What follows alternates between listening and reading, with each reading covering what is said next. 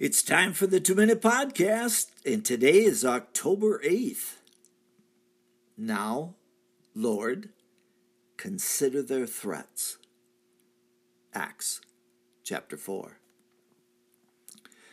The rulers and elders were astonished. How could simple fishermen perform a miracle such as this? They had accepted the fact of the miracles of Jesus, but such done by uneducated, ordinary men? No, that's impossible. Another piped up and offered that he had seen them with Jesus on several occasions. Really? Are you going to tell me that just because they had been with Jesus, that they received all of this power? After a short conference, they threatened them to no longer teach in the name of Jesus. That was the best they could do today, for they could not deny the healing of the 40-year-old man. The news was all over town. Peter tweeted, 40-year-old man healed. Sanhedrin flabbergasted.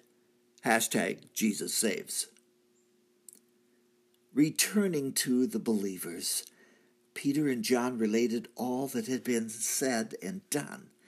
It was time for praise and prayer. Now, Lord, consider their threats and enable your servants to speak your word with great boldness.